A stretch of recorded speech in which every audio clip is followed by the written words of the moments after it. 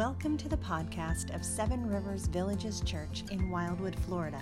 We are a multi-generational community of grace on mission, and you are always invited to join us online or in person.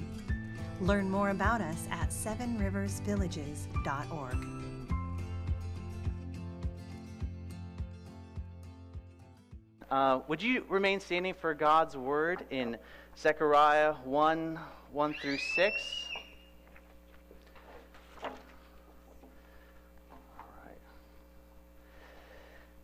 It reads, in the 8th month, in the 2nd year of Darius, the word of the Lord came to the prophet Zechariah, the son of Berechiah, the son of Iddu, saying, the Lord was very angry with your fathers.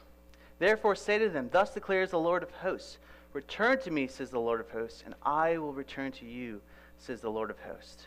Do not be like your fathers, to whom the former prophets cried, thus says the Lord of hosts, return from your evil ways and from your evil deeds. But they did not hear or pay attention to me, declares the Lord. Your fathers, where are they? And the prophets, do they live forever? But my words and my statutes, which I commanded my servants the prophets, did they not overtake your fathers? So they repented and said, as the Lord of hosts proposed to deal with us for our ways and deeds, so he has dealt with us. Well, let us pray and ask the Lord to be present with us. Father, we come this morning needy, broken, and lost. We are in need of our good shepherd, of your guidance, and we need our Lord. We pray that you illuminate our eyes to see and our ears to hear. We pray for your Spirit's presence with us, that we may see Christ glorified. In Jesus' name, amen. You may be seated.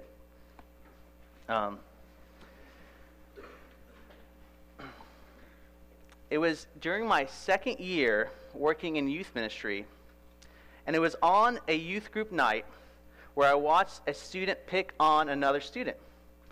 And like a good youth worker, I pulled him aside to talk to him. And I told him what I saw him doing. The student, knowing he was caught, I would expect that he would say, I'm so sorry, how can I make this right, and apologize, because he was caught. Boy, was I wrong. The student came up with every single excuse in the book as to why it wasn't his fault. And if you're a parent or you're a teacher, you know this very well. Such as, he deserved it. Well, he was mean to me first. And a bunch more. And then my frustration, trying him to see his fault, began to rise and rise and rise. Because he did not want to repent. He wanted so much more to be right. And during this same week, someone in my circles was doing something I disagreed with. And fair to say, it negatively affected me. They hurt me. I began to build a grudge. I had no desire to talk with them, because in my head, they weren't worth it. I would rather be right than have a hard conversation. They were wrong after all, and I'm a more thoughtful person. I give more attention to things that are really important, and I'm a harder worker than them. Then I realized I was doing the same thing the student was doing. I couldn't see my own fault. I did not have a desire to repent or reconcile with this individual in my life. I was just as stubborn as the student who frustrated me. Maybe you've found times in your life that it's hard to repent. Maybe you've struggled to confess your sin and turn to God. It could be that you're angry at God, and this is the first time you've been in worship for a long time. Or you might believe your sin is too big for God to forgive. The passage this morning is an invitation to return to God. The prophet Zechariah is writing to a people who are rebuilding and renewing their lives after the exile. Zechariah has a word for them, not from himself, but from the Lord.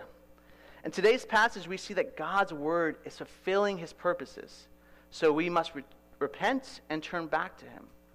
Or to say it another way, God's word leads us back to himself by making us look at ourselves and see our sin and run to the one who can make us clean again. This morning we will see that God's word warns us about a heart of sin, and that God's word leads us to repentance, and God's word reveals to us his purposes. So first, God's word warns us about our heart of sin.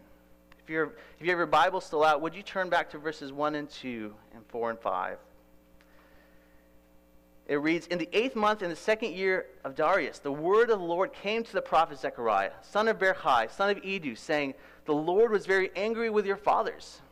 Verse 4, "Do not be like your fathers, to whom the former prophets cried out, thus says the Lord of hosts, return from your evil ways and from your evil deeds. But they did not hear or pay attention to me, declares the Lord. Your fathers, where are they? And the prophets, do they live forever?" The book of Zechariah was written after the Babylonian exile. The exile where God's people were taken out of their homes and moved to another land. Imagine that, being taken out of your home for 70 years and coming back. This was 70 years in exile, 70 years. And now they're rebuilding. They're starting with the temple so God could dwell with them again. And there's a word from the Lord, from the prophet Zechariah. And as we think about the human author, we must ask the question, who is Zechariah?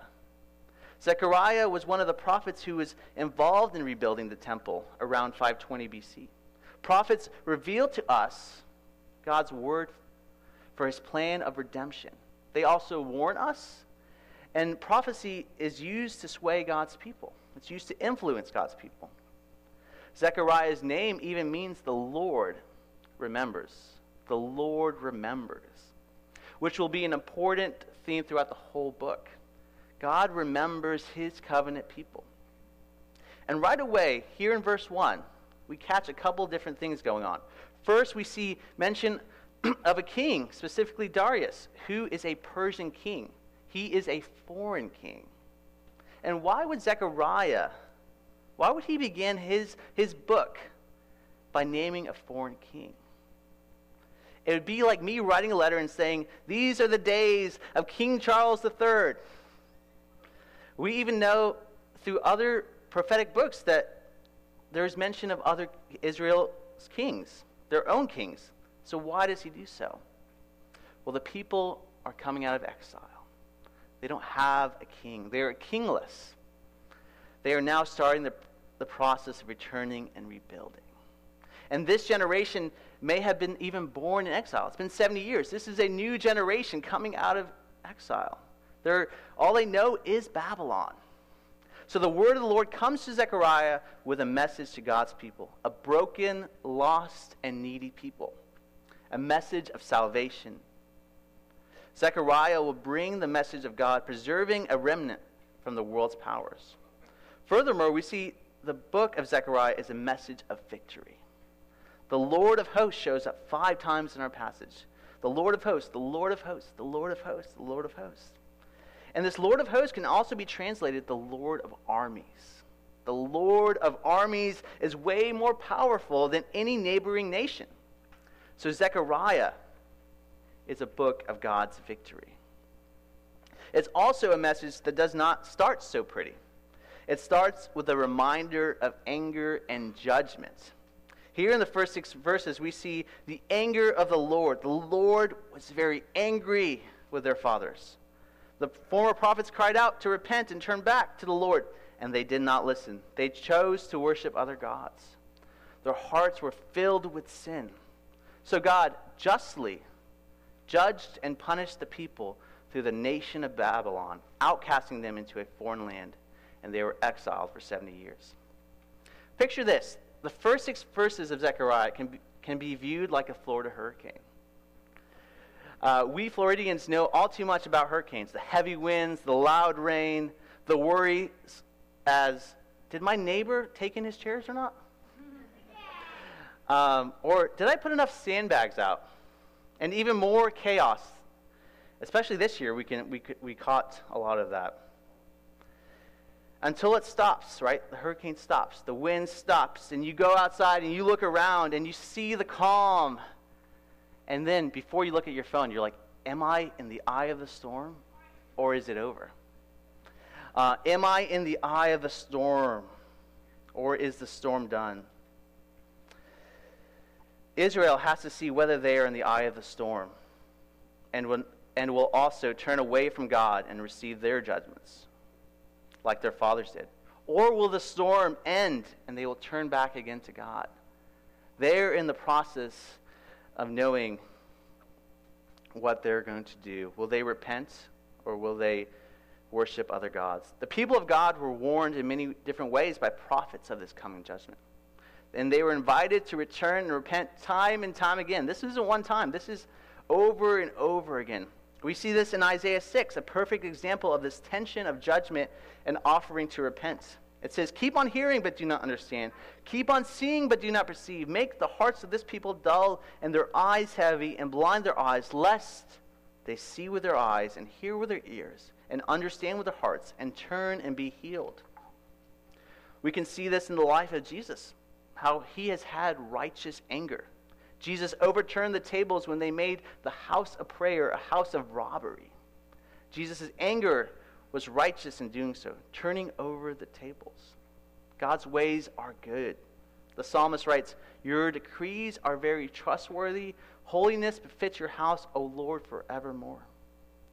But now here in Zechariah, he reminds them of the Lord's anger at their fathers. The Lord is warning them of judgment, of turning away from the Lord.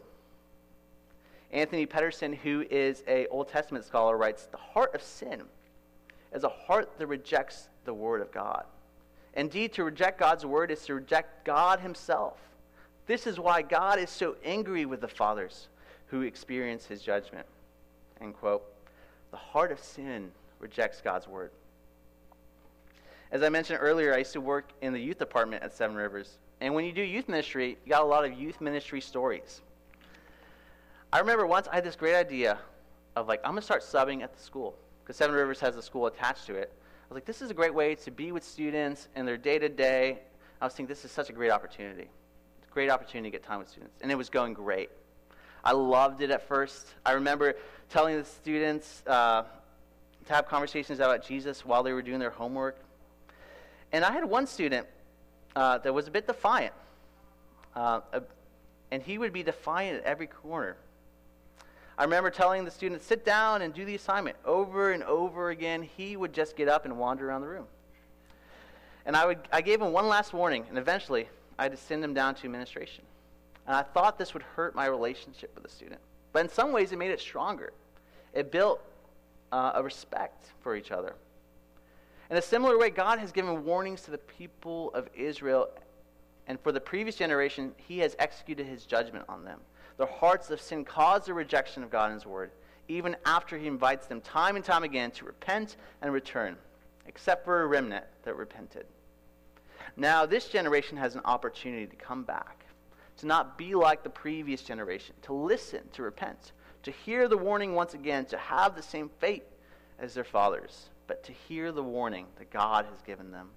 So God graciously gives a word of warning about our heart of sin. And God's word also leads us to repentance. Verses 3 and 4 read, therefore say to them, thus declares the Lord of hosts, return to me, says the Lord of hosts, and I will return to you, says the Lord of hosts. Do not be like your fathers, to whom the former prophets cried out, thus says the Lord of hosts, return from your evil ways and from your evil deeds. But they did not hear or pay attention, declares the Lord. Zechariah uses the Hebrew word to repent 4 times in this passage. It shows up in our translation as return, and it shows up as repent. So Zechariah is about repenting to God and returning to God. And this is a common theme throughout the whole Bible, not just the prophets. Even Jesus' ministry. Jesus talks about the parable of the sower. A sower goes out to sow, and he sows seeds that fall on our 4 soils, 3 to death and 1 to life. The parable goes on to be explained through Isaiah 6. Some will be judged, and some will repent and return back to God. I don't know if you're like me. When I read passages of God's people turning away from God, it's not too hard to see myself in that. I too have chosen to worship our culture's gods, such as money, status, and comfort. We are lost sheep, invited by the guidance of the Good Shepherd to repent. Sheep are foolish. We just run off. We run into things, but we need a good shepherd to guide us. This warning to God's people is a word of grace. It's a word of repentance. But as we take a step back for a minute and see the scriptures as a whole, we see repentance only happens through the guiding hand of God through Jesus Christ. John 15:5 says, I am the vine, you are the branches. Whoever abides in me and I in him, he it is that bears much fruit. For apart from me, you can do nothing. We can't even bear fruit apart from God, apart from Christ.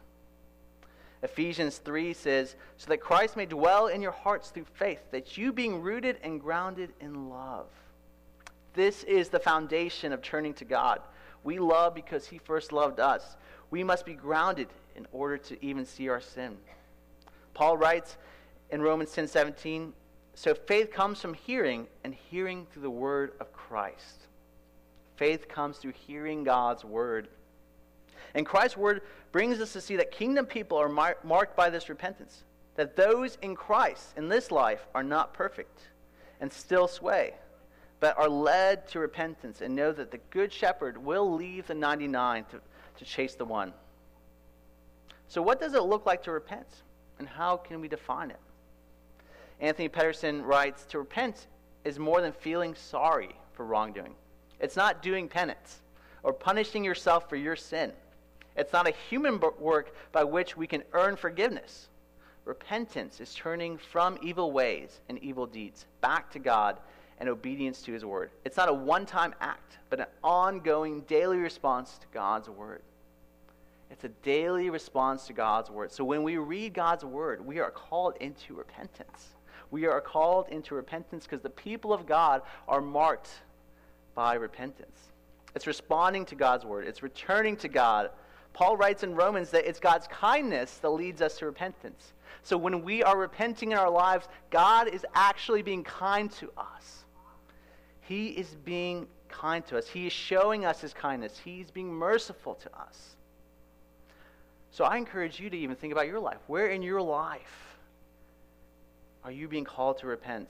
And if you can't think of a place, I encourage you to listen to God's word and be led into repentance. One of my friends growing up had one of the best relationships with his father. His father loved him so well. They seemed like the closest friends.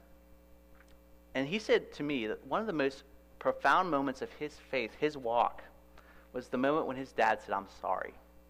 When his dad repented to him. His dad would say what he did wrong. He would admit his fault. And that was the moment for him that even his dad, who he loved so much, who he looked up to beyond all measure, was the moment where he realized that his dad needed Jesus too. It was the moment where he realized that his dad wasn't perfect, that his dad was also a lost sheep. And for my friend, his father's repentance is what showed him Jesus. Now as my friend is older, he now leads his kids the same way, by showing them the gospel through repentance. Thomas Brooks, a Puritan writer, wrote a book on the devices of Satan. And one of those devices was to make you believe that your sin was too big. That you have been doing the sin over and over again and you're stuck in it. No way God will forgive you. Brooks goes on to display the remedy, though, to Satan's device. He says something along the lines of, if your sin is that big and you do it over and over again, you repeat it, well, you need Jesus all the more. Would a healthy patient need a doctor? No. It's the ones who are most sick that need a doctor. So all the more a bigger sinner needs a bigger Savior. So go to Jesus. Return to him. Your sin is not too big. He will embrace you. He will restore you. Run to the great physician and lay your burdens at his feet and receive the unearned favor of a loving, kind, and merciful Father. That is who he is. So God's word warns us about our heart of sin. It leads sinners into repentance. And lastly, God's word lasts forever for his purposes. Turn back with me one last time at verses 5 and 6. Your fathers, where are they? And the prophets, do they live forever? By my word and my statutes, which I commanded my servants, the prophets, did they not overtake your fathers? So they repented and said, as the Lord of hosts proposed to deal with us for our ways and our deeds, so he dealt with us. God's word achieves his purposes. In this passage, we see that he displays those who are no longer here. He says, where are your fathers? Where are those prophets? But God's word lasts forever. God's word outlasts even the prophets. They are no longer with us. They are not here.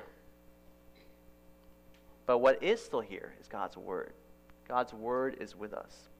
The phrase, my word and my statutes, is a language often used in Deuteronomy. Deuteronomy 28:15 says, but if you will not obey the voice of the Lord your God, or be careful to do all his commandments and his statutes that I commanded you today, then all these curses shall come upon you and overtake you.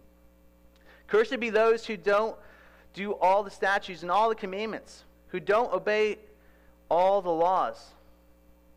Who can do that? Who can obey all the laws? Well, no one can.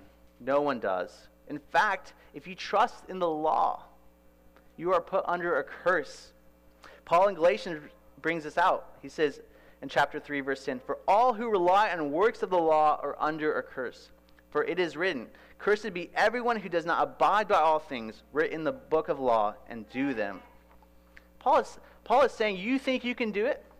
You think you can fulfill the law? Well, that's foolish. He even says in chapter 3, verse 1, O foolish Galatians. O foolish Galatians.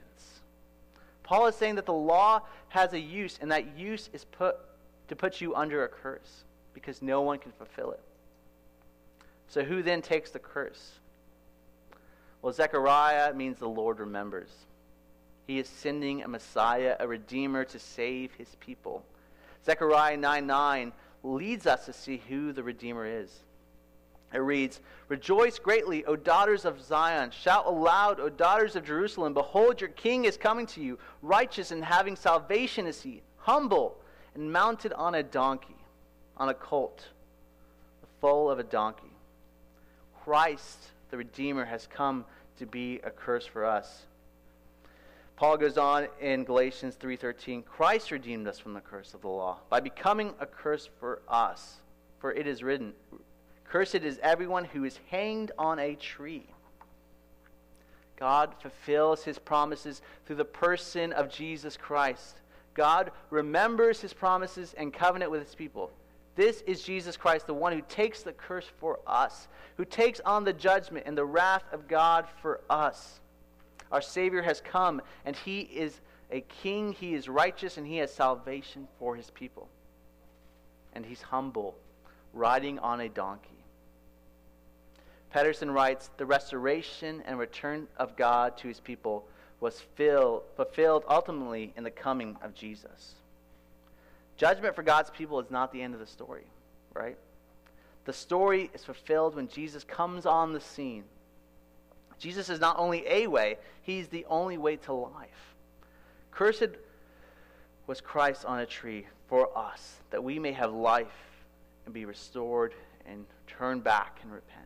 For our sake, he made him to be sin who knew no sin, so that in him we might become the righteousness of Christ, says Paul.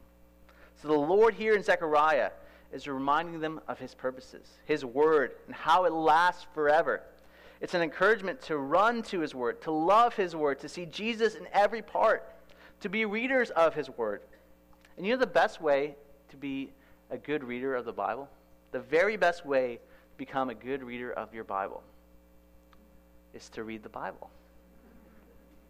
It's to be a daily reader of it. His purpose is his way, and his person is revealed to us in his word and spirit. So run to it, feed on it, see Christ glorified in it. Even read the Old Testament. The story of the prodigal son in Luke's gospel has had a powerful parable. It was a powerful parable in my life. And if you're new to the Bible, or if you're new to Christianity, the story talks about two sons. The younger brother wanted to live life now, and he asked for his inheritance early. And the father gives him his inheritance, and he goes out and he spends it all, he parties and loses it all away. He ends up sleeping with the pigs. Then he realizes even his father's servants get treated better. Even my father's workers, they do okay. They do way better than sleeping with the pigs. So he runs home expecting to beg his father to just let him be a servant. And as he comes in, the father runs out to him. He puts a robe on him, gives him a ring, and says, let us throw a party because you have returned home. And the older brother, though, has been faithful all along this whole time. And he's angry. He never got the party. So he runs out of the party. He's been laboring for years. That's not fair, he thinks. I've been here. I've been working day in and day out. But he was missing the point. He's been with the Father all these years. But the Father still runs out to him and invites him to come back in and says, your brother is home, let us celebrate. In both cases, they were trying to receive the Father's blessing, not the Father himself, turning away from him. And in both cases, the Father runs after them. The gospel is big enough for your sin against Jesus and loving the world, and it's big enough for your self-righteousness. The gospel is big enough for your sin against Jesus and loving the world, and it's big enough for your self-righteousness, those who think they can earn it. Will the older brother repent and return to the party? Well, we don't know. The passage doesn't say. But will you repent and come home? Will you repent and return to the party, to be with the Father? Because Zechariah means the Lord remembers. He remembers his people even after the exile. It's a book of restoration. It's a book that points us to Jesus. Our better older brother is Jesus, who takes on the curse for you, so that we may too dwell with God. Your debt is paid. God has accomplished his purposes. If you are his, you are a son and daughter. So return, return, return. Like the Father says, come celebrate. Come back into the party with me. Let's pray.